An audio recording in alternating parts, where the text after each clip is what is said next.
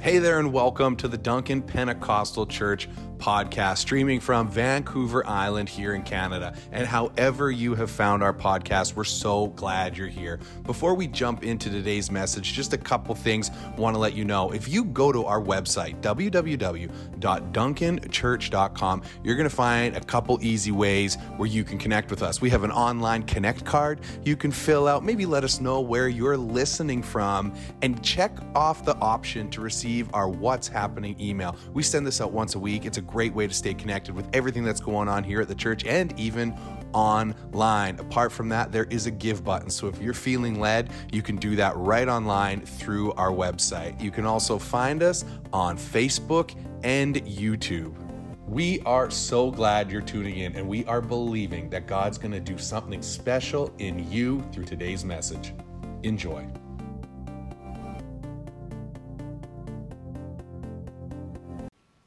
Well, last week, we were in, again, the Gospel of Mark. We're walking through the Gospel of Mark right now as a church. And we looked at a parable, the parable of the sower and the soils, which really spoke about how we receive the Word of God into our lives. If you remember, there was a farmer that cast seed, we were told in this parable. What did the seed represent? Do you remember? What did the seed that the farmer cast represent? The Word of God.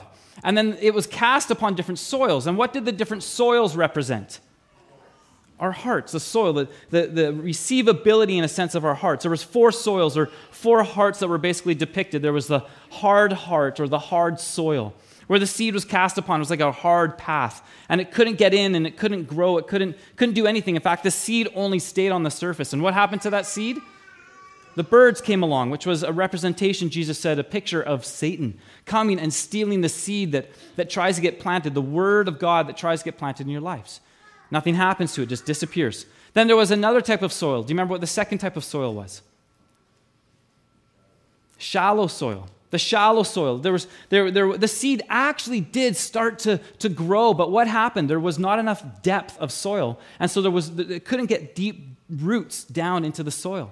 And Jesus talked about how when just life in general, the cares of life and the world and the deceitfulness of riches, he said, come, or rather the sun, I'm talking about the weeds. The sun comes, and because there's no depth, it's no depth in Christ, as soon as that springs up, the sun just bakes it and burns it and kills it.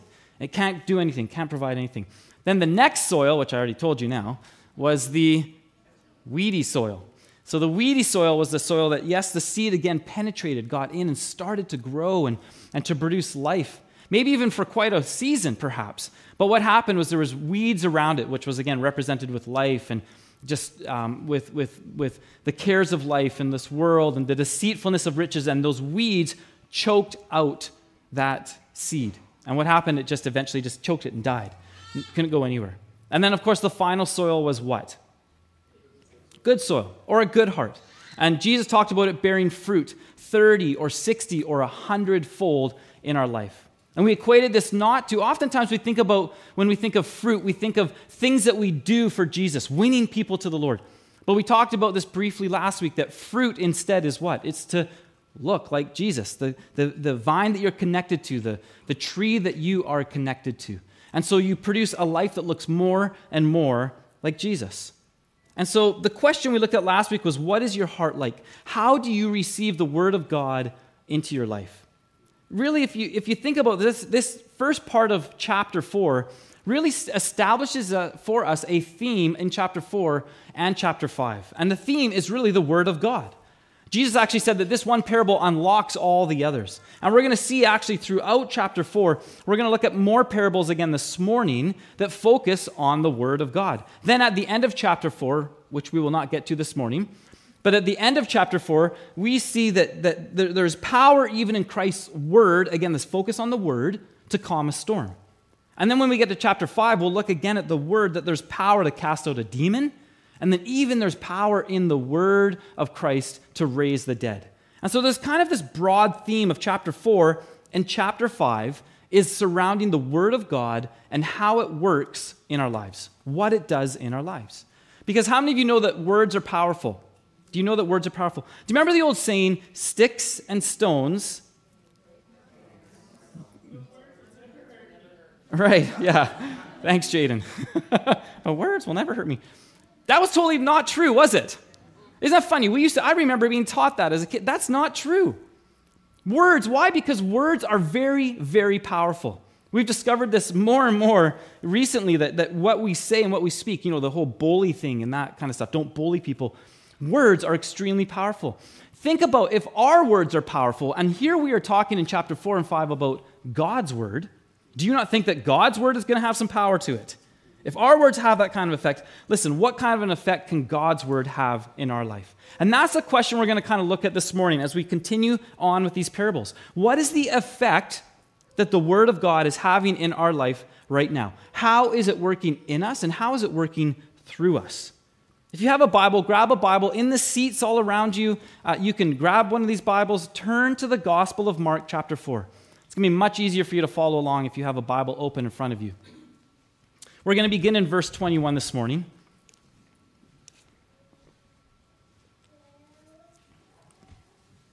But why don't we pray first? Mark chapter 4, verse 21. And we're going to look, we pray before we look at the word working. Father, this morning, Lord, we do give you thanks that it's your word. Lord, we're opening up your word today. We're not opening up Peter's word. We're not opening up anybody's word, but the word of God. And as we particularly look at these parables that talk about the effects of the word in our lives, I pray that it would have a powerful effect. Lord, once again, that we would have ears to hear, that we would have soil and hearts that are ready to receive. That God, it would bear fruit. That ultimately we would leave this place looking more like you, Jesus. And so use this time, I pray. Use it, Lord, that we would grow to be more like you. Thank you for your word. Amen. All right. So continuing again with that key thought of the seed last week being equating to the word of God, the first thing that we are going to see in how the word works in us is shine. Now remember, we talked a little about this last week. One of the reasons Jesus taught with parables was because there was such a mixed crowd. That started with hundreds, it's now thousands of people that are coming and gathering to hear Jesus, to meet with Jesus. There's a mixed crowd of people that hated him, the religious leaders. The religious leaders would gather to hopefully catch him in something that he would say that they could trick him or catch him so that they could perhaps condemn him to death. Then there were also those in the crowd that adored Jesus. They loved Jesus, yes, but it was more for what he could do for them. Oh, feed me or fix me or help me or deliver me, right? Then there were those in the crowd, though, that followed Jesus, that genuinely wanted to give their lives over to him. And so the reason he taught in parables was to, remember last week we talked about it. Parables do two things. They reveal, and what else do? They conceal. So they reveal or they hide or conceal. And that's what parables, the purpose of them was. So that those that didn't want to know wouldn't know, but those that really wanted to know would know. It's kind of like the meaning is secret and hidden in that sense. But here's the thing. We need to remember this. Because of the teaching of parables, we aren't supposed to keep it secret or hidden. We could mistakenly think that as Jesus said, the purpose of parables is to reveal and conceal. We could think, oh, great, well, now that I know what the secret meaning is, I'm going to keep it all to myself. That's kind of the purpose of parables. But he's saying, no. His intention was that his followers would actually explain the word, the hidden truths, to searching hearts. We talked about insiders and outsiders last week, that the insiders would help the outsiders become insiders. And this is what he points out in this first parable about the lamp. Look at verse 21. And he said to them, is a lamp brought in to be put under a basket or under a bed and not on a stand? Now this is an absolutely absurd image. Would we ever take a light? Now we have flashlights, but would you ever light a candle or a lamp or take a flashlight, turn it on, and then cover it over with a box or a basket or put it underneath your bed? I mean, it's ridiculous, isn't it? Who would do something like that? Who would ever do something like that? It's crazy. Especially in those days when light was so precious. Today we have, what do we use for light? We have a light switch. On, off, on, off. I mean, we have no understanding of the value of light in our day and age. We just flick it on or flick it off. Not only that, but even look at this building. We've got 6 windows alone in this space right here. Modern technology gives us a light switch. Modern architecture gives us the ability to have sometimes whole walls of windows. So light can get in. We've got all kinds of capabilities. Well, if you think about that day and age, They didn't have a light switch, and they most definitely did not have the architectural abilities to be able to have whole walls of windows. In fact, many of their walls, how many of you have ever been in a castle? Anybody here ever been in a castle? Have you noticed if you go into some of the rooms in a castle how dark it is? It's extremely dark, or maybe a log cabin. I had a friend growing up that lived in a log house, and I found it so dark. Everything in there was so dark because there was not very many windows. In the same way, like a castle, same way with their day and age, there would not be a lot of windows in a home. And so light was so precious. It was too valuable to waste. And so what God is saying here is this. He says, I want my word to shine. I want it to get out. I want it to be exposed. Though it is to be hidden to those that don't really want to know, I want you to reveal it to those that are searching and looking for it. Remember that the verse right before this was what? That his word, his seed planted in us in good soil would bear fruit. 30, 40, 60, right? 30, 60, 100-fold. And what he's saying is, I want you to let out what I'm doing in you. Let it shine. It doesn't mean that we need to go to sporting events and hold up John 3:16 signs and wear crazy clothing. It also doesn't mean that we need to get a megaphone and go stand on a street corner and just shout passages of Scripture at people. That's not what he's getting at here, but maybe think of it something like this. Maybe you're here this morning and maybe you're sharing with somebody what the Lord has been teaching you through his word. Maybe you're going to share with somebody today, here at this service, oh yeah, God's been speaking to me about this or doing this in my life. Then I would say this, well then why don't you let it out tomorrow when you're at work or when you're at school? Why don't you share with somebody else what God's been doing? And you might go, well, they'll think I'm weird. Or they'll laugh at me.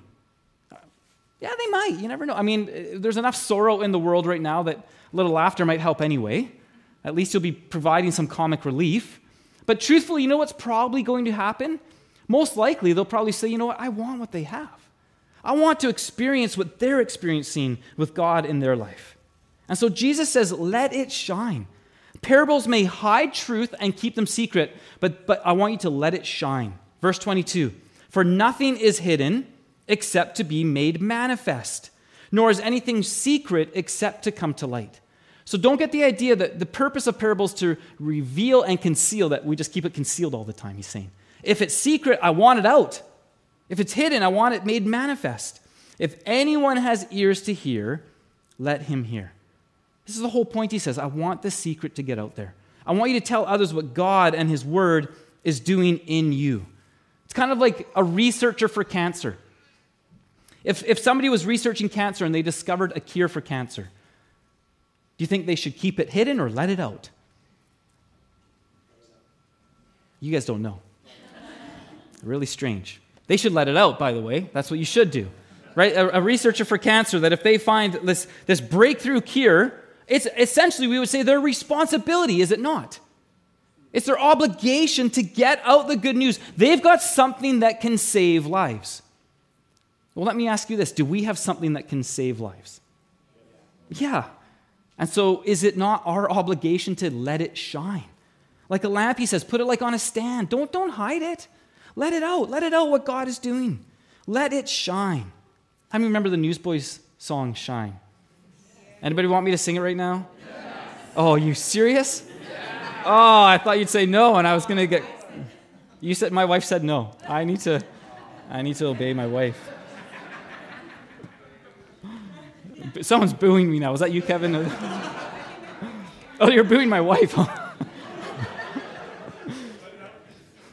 Let it out, let it shine. Okay, I'm going to really make a fool of myself doing this one, aren't I? I'm not going to do it. Okay, I'm going to keep going. You can look it up online, YouTube, Newsboys Shine. Make them wonder what you got. Yeah, anyway, so make them wish that they were not on the outside looking bored. Okay, anyway.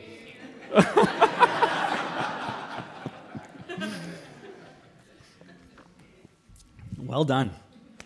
Well done. Maybe we need to have a choir, Newsboys choir. But get it, expose it. That's what we're talking about here. Let it out. Don't hide it. Don't keep it to yourself. Well, the second parable relating to God's word encourages us now. Jesus says you need to study it. Be serious about it. Be studious when it comes to the word of God, the seed that he wants to plant in your life. Look at verse 24. And he said to them, pay attention to what you hear. With the measure you use, it will be measured to you, and still more will be added to you. For to the one who has, more will be given. And from the one who has not, even what he has will be taken away. Well, this is kind of crazy. This is basically the spiritual equivalent of the rich get richer and the poor get poorer. That's essentially what Jesus is saying, which we don't really like, do we?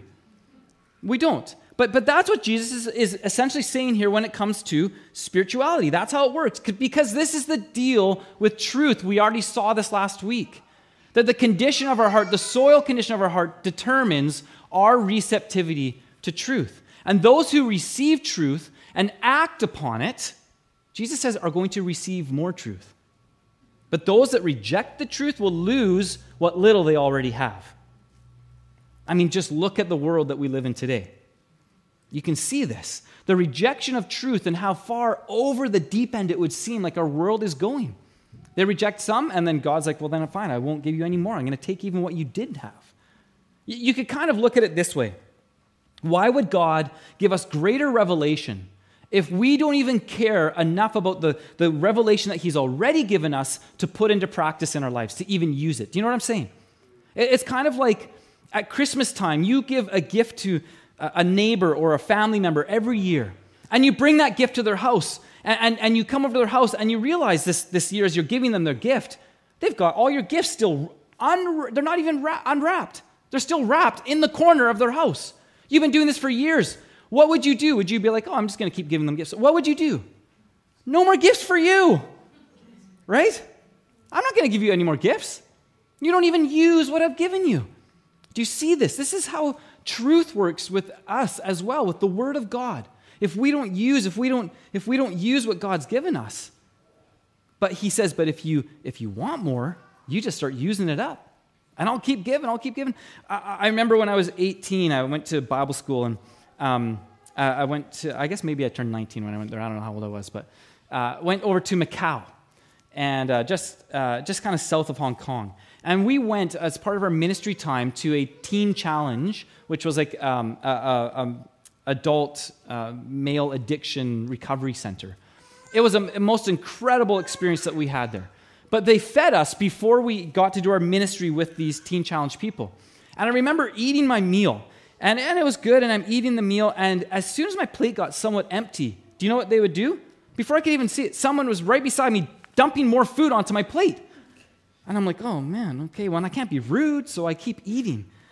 And then, of course, as soon as my plate gets a little bit close to empty, what happens? More food gets shoved on it. I'm like, and here's the thing, it's kind of the same with God. It's like as you consume it, he'll just keep refilling it. That's what Jesus is saying here.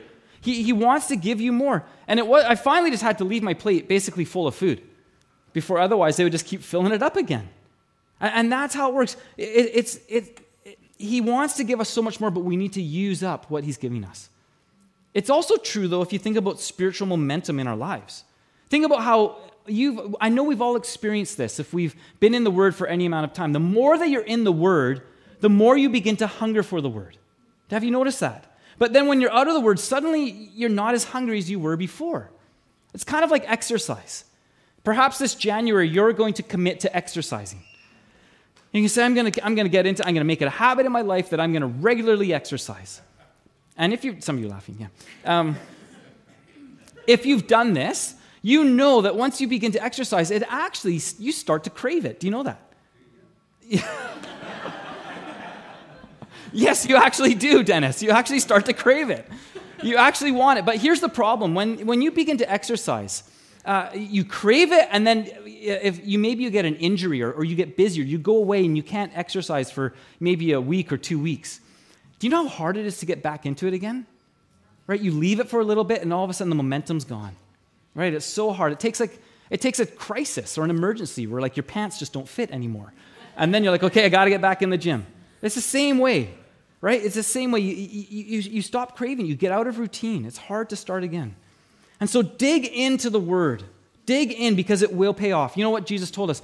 Blessed are those that hunger and thirst for righteousness. Why are you blessed if you hunger and thirst for righteousness? Why are you blessed? Because you will be filled. If you want more, he says, I'm going to give you more. You get out what you put in. So study, I would say. Take notes. I would encourage you, bring a notepad on a Sunday morning. You might even just draw me a stick picture of me if that's what you're going to do. But start bringing a journal as the Word of God reveals things to you. Write it down. Meditate on the Word. You know what? You will grow and you will grow and you will grow. Because the Word of God, there's power in the Word.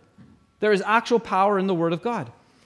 But be careful, because look what Jesus also told us right in that first verse. Look at verse 24 again. What does verse 24 say right at the start? It says what? Pay attention to what you hear. Other translations put it this way: take care, or take heed, or beware, or be careful what you listen to.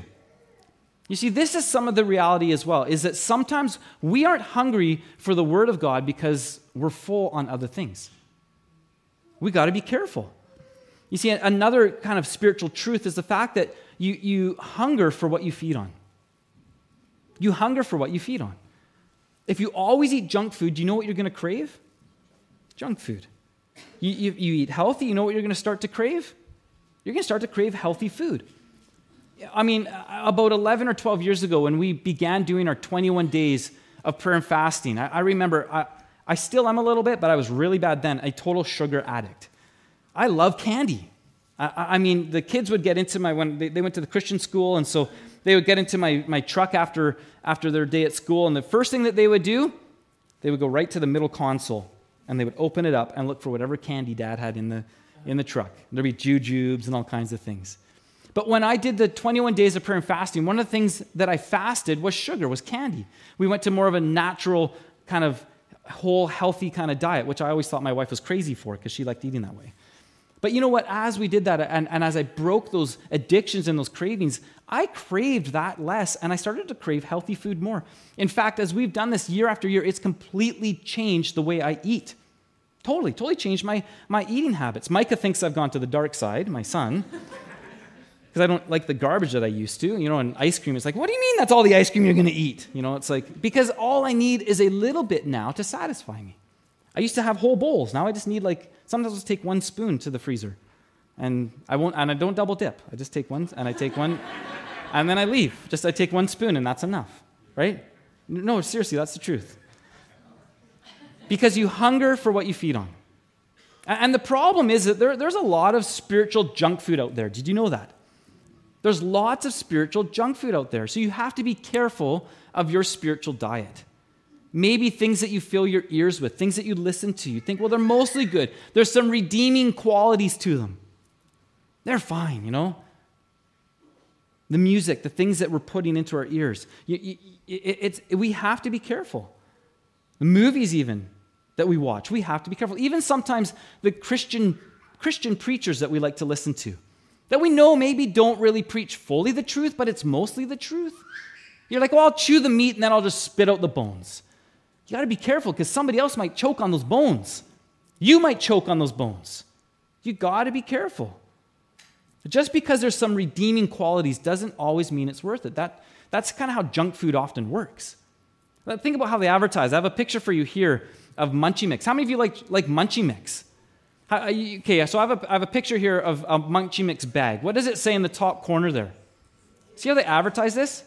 0 trans fat. Oh, well, in that case, I can have a whole bag. You turn that bag over, you look on the back, it's like 1 cup is like 250 calories or something. There's all kinds of fat still. Maybe no trans fat, but there's all kinds of fat. Do you see what they do? They kind of get you to go, oh, I guess this is okay for me.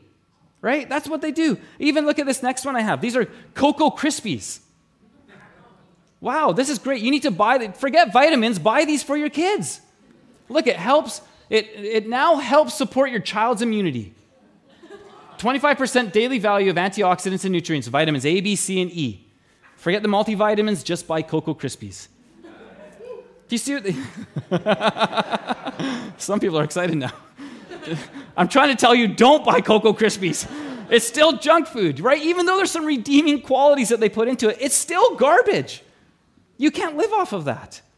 Think of it this way. I've used this illustration before. How many of you like brownies? I bake some nice brownies for you, and I got some brownies for you. And then I tell you, as I'm preparing the brownies, I also put in a teaspoon of poop.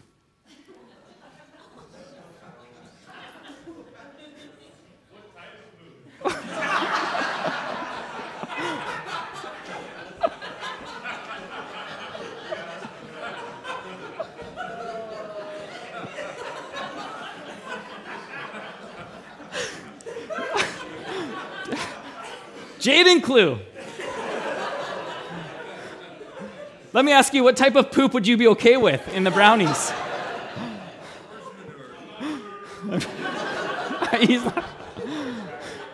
You ruined my illustration. I don't know.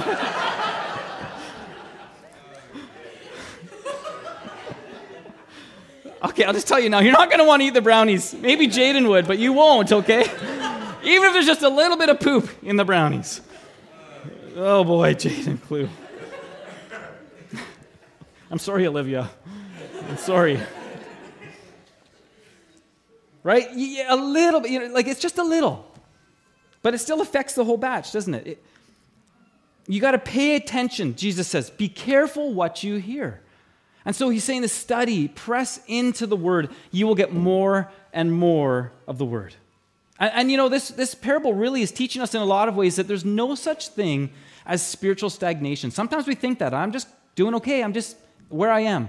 You're either moving forward or you're moving backward. There's no just sitting where you are. There's no such thing.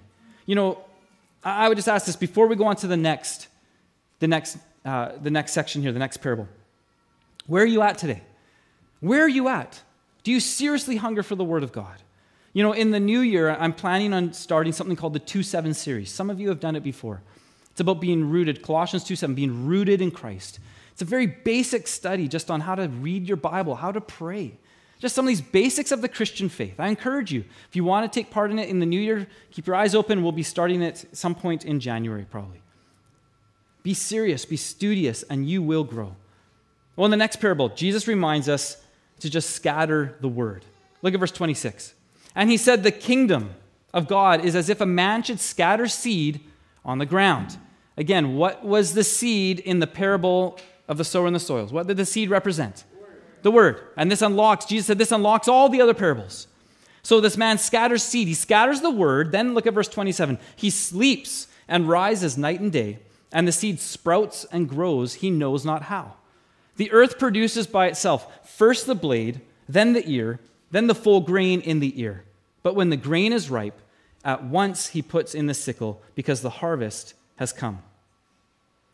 I mean, truly, if we think about it, is it not an absolute mystery how a seed can grow into a tree or a bush? It's amazing. I know we have science nowadays that can teach us all about photosynthesis and germination, and we've got time-lapse cameras that can take the growth of a seed from, just the very start of germination to a tree, and it can show us, years and years of growth in the matter of 10 seconds, right? So we kind of lose some of the wonder perhaps, but it is an absolute wonder. What makes a seed grow? We don't totally get it. The reality is this: all a seed needs to do is be put into the right environment. It just needs to be put into the right soil, scattered and planted. You don't have to be scientific whatsoever. Believe me, I've planted a garden. It worked. I know nothing about it. It sort of worked. Let me take that back. It kind of worked. Things grew. I'll just say that. You just have to, the point is this: you just have to do it. You just have to scatter and plant the seed. And then the seed, here's the thing, the seed does its own thing. No idea really how. And it's the same with the Word of God. Jesus says just scatter it. Just scatter it. Let the seed, let the Word do its work. You don't have to go to Bible college and have a degree in theology. You don't have to totally understand all of Scripture. You don't even have to understand completely how it is going to produce fruit in somebody's life. Jesus says you just got to scatter the seed, just sow the seed. Because there is power in the Word of God. There's power in that seed that works actually beyond our human understanding. An example of this would be Romans 10:17. We're told in Romans 10:17 that faith comes by hearing, and hearing by the Word of God. Do you know that as you are here this morning, and as I am reading the Word of God to you, do you know what's happening? Your faith is growing. God is putting more faith in you. And you might say, well, I didn't come and ask for faith. But it is happening. Why? Because it's the Word of God. It's the power of this seed. It's the power of this Word.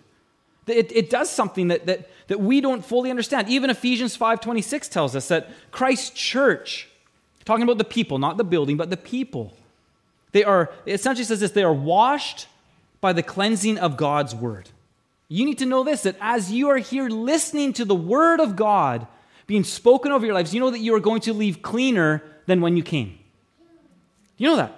You're unaware of it, but the Holy Spirit right now is scrubbing you out, your soul. He's cleaning you. He's doing a work as you listen, because there is actual power in the word of God, because it's his word. Isaiah 55 is so clear about that. It won't return void, what he sends it to do. You know, the Bible talks about the word giving us strength and power, about the word cleansing us, guiding us, doing a spiritual work in us. You know, even if you don't remember a single thing that I said this morning, you will still have benefited from being here. Some of you have benefited because you got a nice rest. You got a nice nap and you're really exhausted, and so you benefited just from some good sleep. We'll let you continue to sleep if that's you. But the real benefit comes because there's a spiritual work that the Word of God is doing right now in our hearts.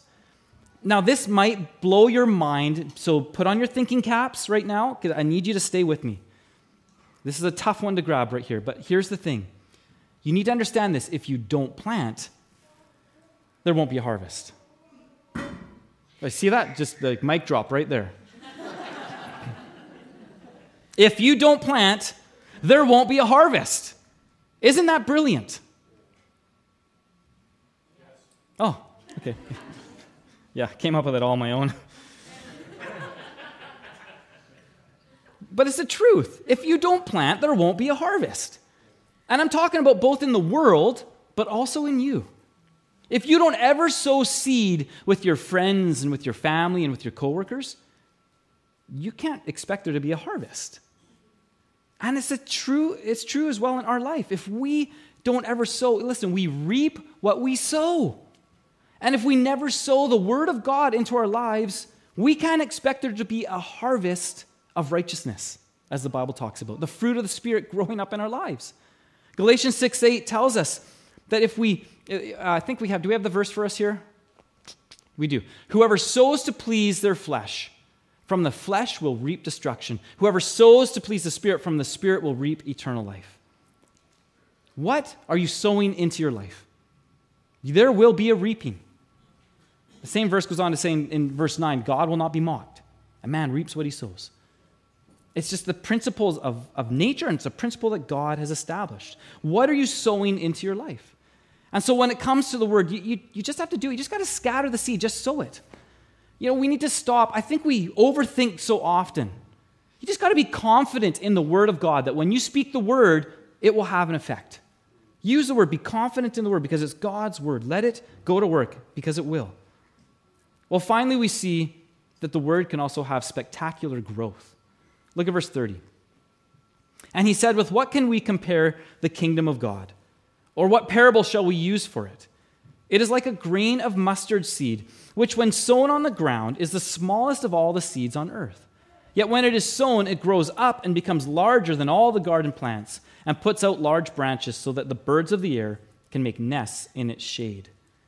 Well, there's really two common interpretations of this parable. So we're going to actually look at both of them because I think in many ways both can really apply to what Jesus was getting at here. Now, one common interpretation is how the kingdom of God would start small but grow big. The mustard seed, Jesus points out, he says the smallest in all the earth. We know the mustard seed is actually not the smallest seed in the earth. There are smaller seeds than the mustard seed. But it was actually, in that day, it would have been the smallest seed known to them that they would actually plant. And it was kind of, they actually used it as like a proverbial way of saying something is really small. It's as small as a mustard seed. That's what it kind of represented. And so this small seed, here's the point Jesus is getting at. It can grow to become a massive plant or a massive shrub. I have a picture for you here of a mustard seed and what it became in a mustard shrub or tree. Do we have that picture? Is it not working? Oh, it won't work? Oh, you give it a second. It just takes a time delay. Just click it and leave it. It'll take a second. It'll come. There you go. Look at that. That's huge. That's from one tiny little mustard seed. You know that it was actually forbidden.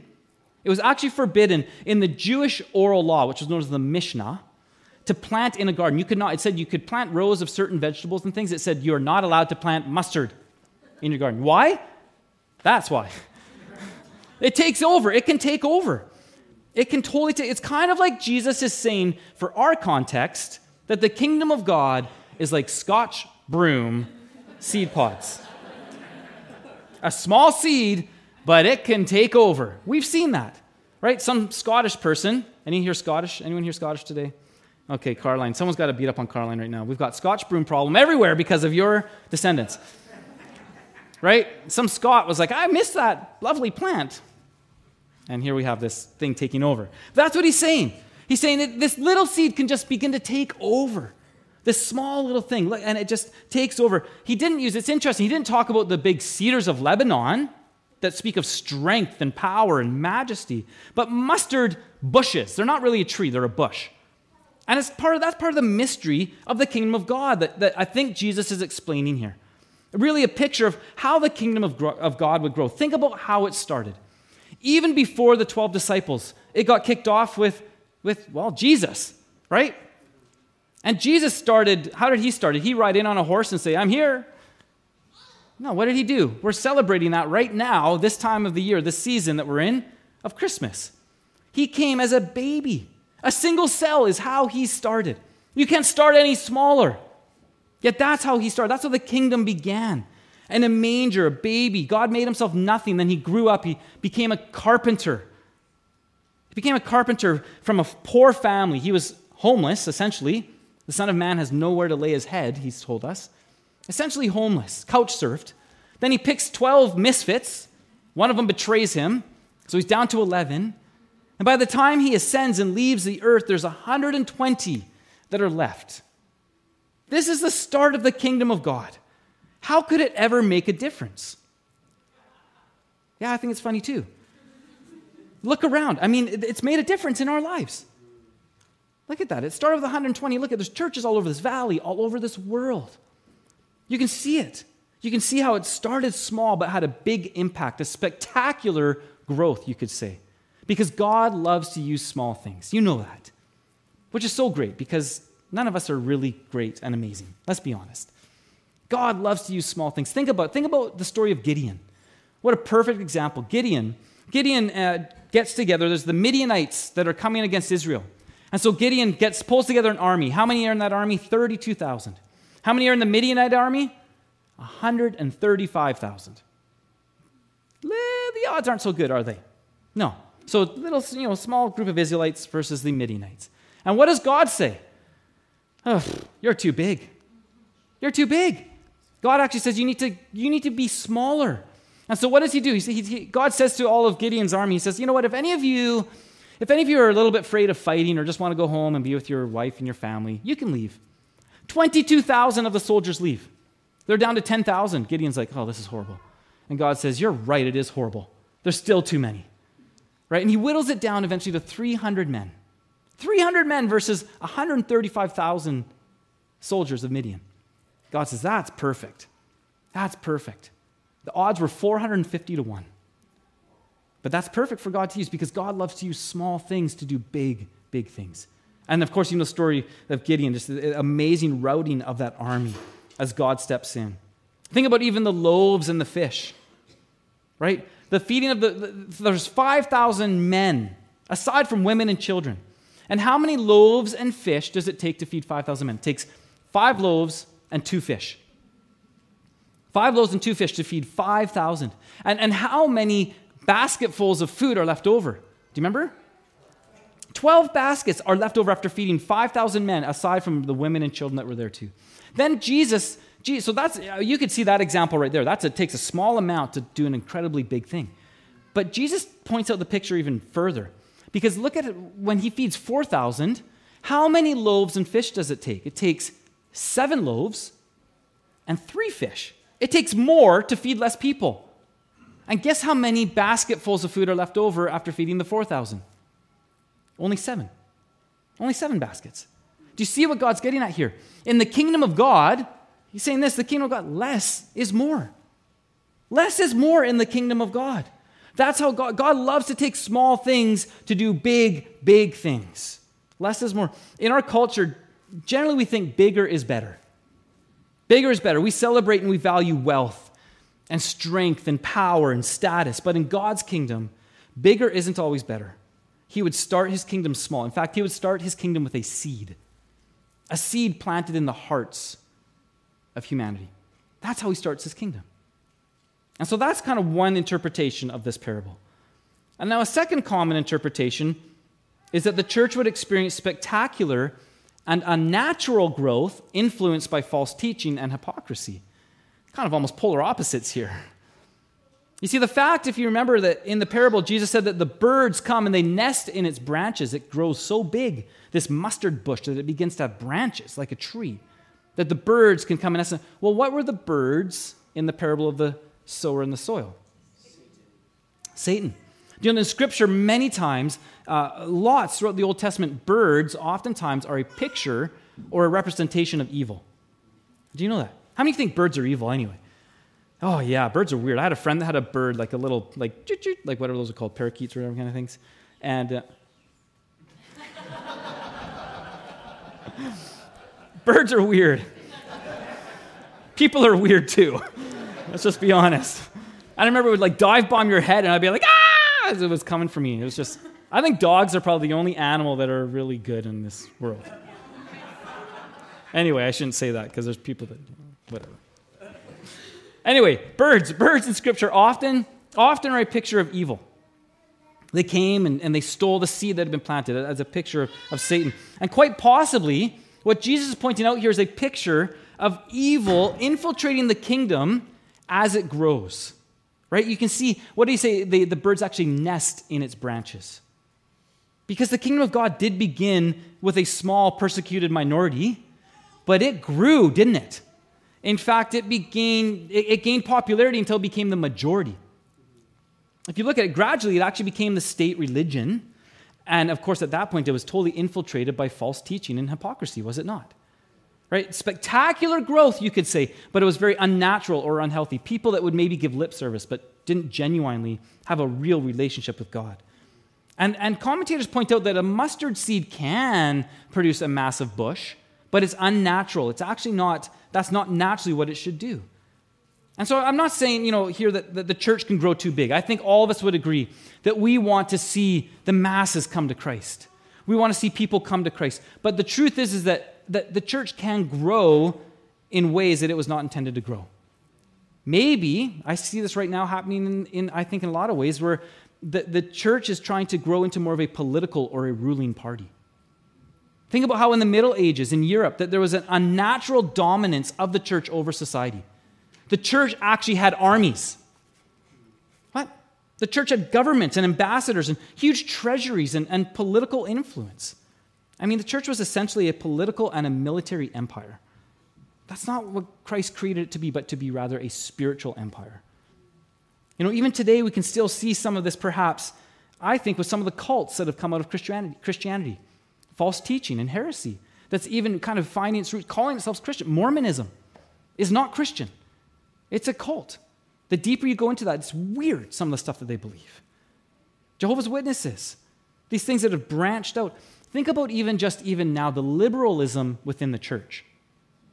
The apostasy, the departure from the Word of God that many mainline churches have taken in the last number of years. And not even just mainline, even evangelical churches that have started to make it about Jesus and. No, it's Jesus. No, Jesus and it. No, it's Jesus and Jesus. That's it, Jesus. As commentator William MacDonald says, he says, the mustard seed bush therefore pictures professed Christendom, which has become a roosting place for all kinds of false teachers. It's kind of true. See, the problem isn't growth, but there is such a thing as being too big for God to use. Right? And we can kind of get caught up in just the machinery and the programs of the church that it just kind of keeps rolling and doing its own thing. Just the other week, Connor and I were talking about how, we felt convicted that we'd kind of let things like Alpha just kind of start to go on its own steam. And we're like, no, we need to pray into these things still. Just because we have a program that can make it work doesn't mean we just let it go and do its thing. But sometimes we can do that where things can begin to run themselves apart from the Spirit of God, apart from a dependency upon God. Because the reality is, listen, you can never be too small for God to use, but you can definitely be too big for God to use. We'll finish this morning with verse 33. With many such parables, he spoke the word to them as they were able to hear it. He did not speak to them without a parable, but privately to his own disciples he explained everything. And so we have these parables this morning really to make us consider. Just simply this: how is the Word of God working in you? How is the Word of God working through you? What is God wanting to do with His Word in your life today? Connor and Lionel are going to come at this time. They're going to just lead us in the song Resurrender. I just really feel that we just are going to close our service this morning just by saying, I want to submit myself again, Lord, to your Word. I want to resurrender my life to what you want to do in me and through me. I want you to shine your Word through my life. I don't want it to be hidden. I want to be serious about studying your Word and going deeper. I want to scatter your seed and just let it do its thing. I don't want to see spectacular growth, if I'm honest. I want to see spectacular growth in my life as the seed bears fruit, but also being careful that I don't allow false teaching or hypocrisy to get in as well. So can we just stand as we wrap up our service this morning? Just stand and maybe just quiet ourselves before the Lord right now. Just allow Him to speak.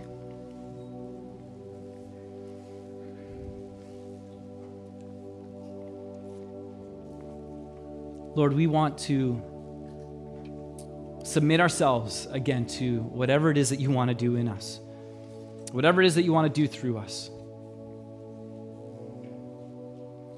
We want to place ourselves under your word.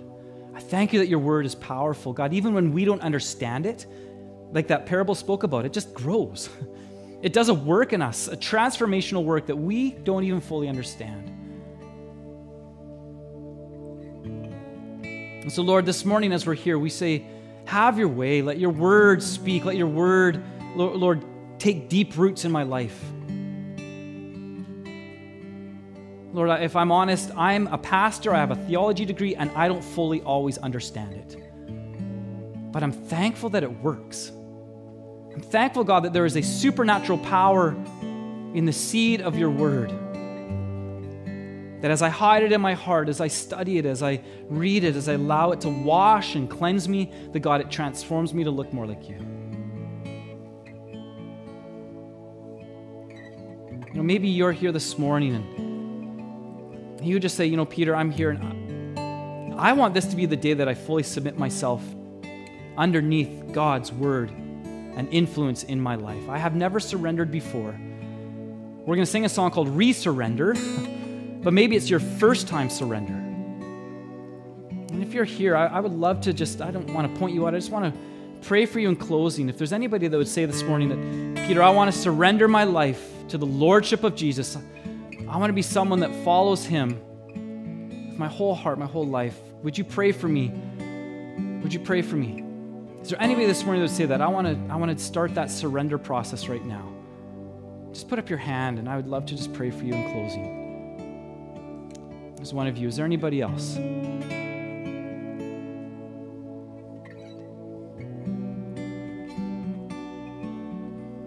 Lord, I just pray that right now, I thank you. Your word has washed us today. I pray that your word would wash over us right now.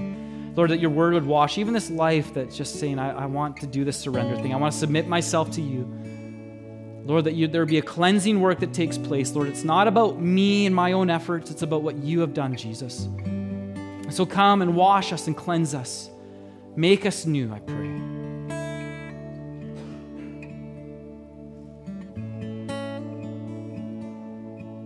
Thank you, Lord.